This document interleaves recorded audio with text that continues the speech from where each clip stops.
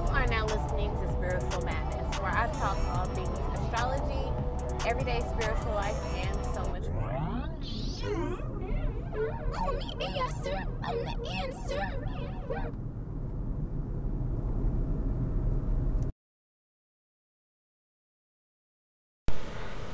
So in today's episode, I want to talk about the importance of, once again, knowing your natal chart. Sorry, you guys, I had the fan on, so if you couldn't hear me, that's too bad. But now that you can hear me.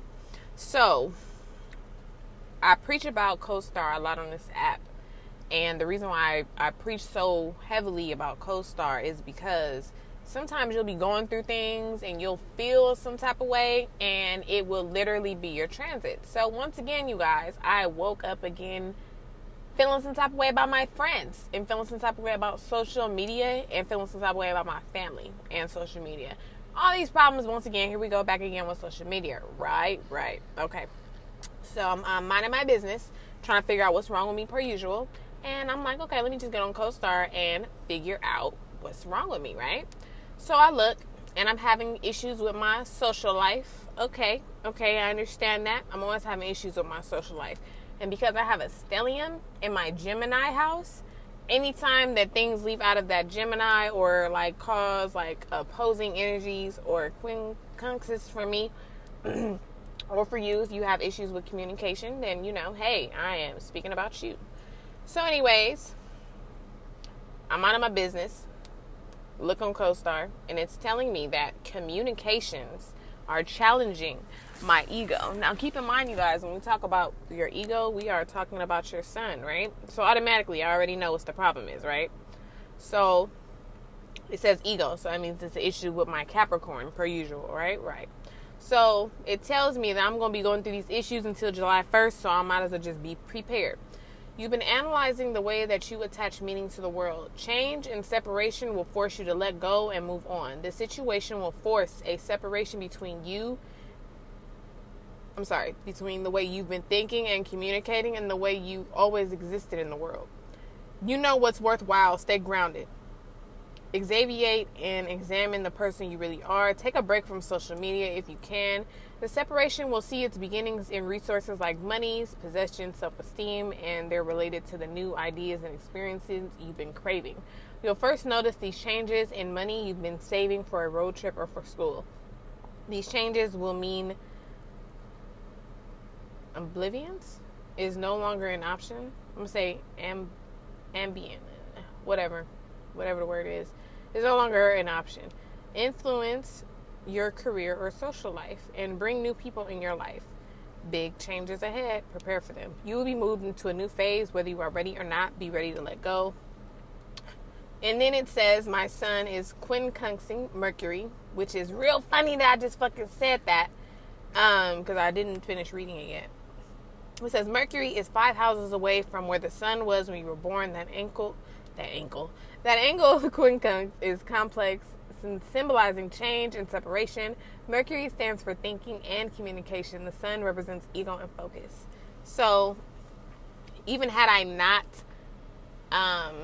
looked at my CoStar app, when I tell y'all that I am making a Facebook page just to simply run my businesses, and then, like, I'm going to have no reason to reactivate, like, my other Facebook page, like, I'm telling you, boy, that's where I'm at with it right now, because I don't want to see nobody. And it's not like I'm mad at anybody, but I just don't want to see anybody. And if your sun is in Capricorn, I need you guys to keep in mind that we got a lot of things going on right now for us in general, because it's Cancer season. So, but the sun is not in the 8th house right now. The sun is in the 8th house. Mercury is in the 9th house. And that's where the quincunx comes into play. So oppositions, I have not done an episode on aspects yet, but consider this like the pre-episode to aspects. So, an opposition occurs when anything is in the opposite house of something you already have sitting in, right? Right. So my sun is in Capricorn, right? So naturally, I have an opposition when the sun is in Cancer, right? Now you follow me. Look at you paying attention to shit. So for real, it creates an opposition, which means that it opposes ideas. But you have to remember at the same time, anytime oppositions occur, you have to remember that you have certain things in common with your opposing sign. So if you're a Taurus, your opposing sign is Scorpio, right? I only know this because I'm a rising Scorpio, and I be looking at my other side of the chart being like, God damn. And the same thing, because I'm a Capricorn, obviously Cancer, are my opposites. So it's cool though. But the one thing me and Capricorns and Cancers share is that stability to provide for home life, no matter how emotional Cancers may seem, and no matter how unemotional Capricorns just may seem. This energy will be in general. Now, once again, it's very important to have your time of birth.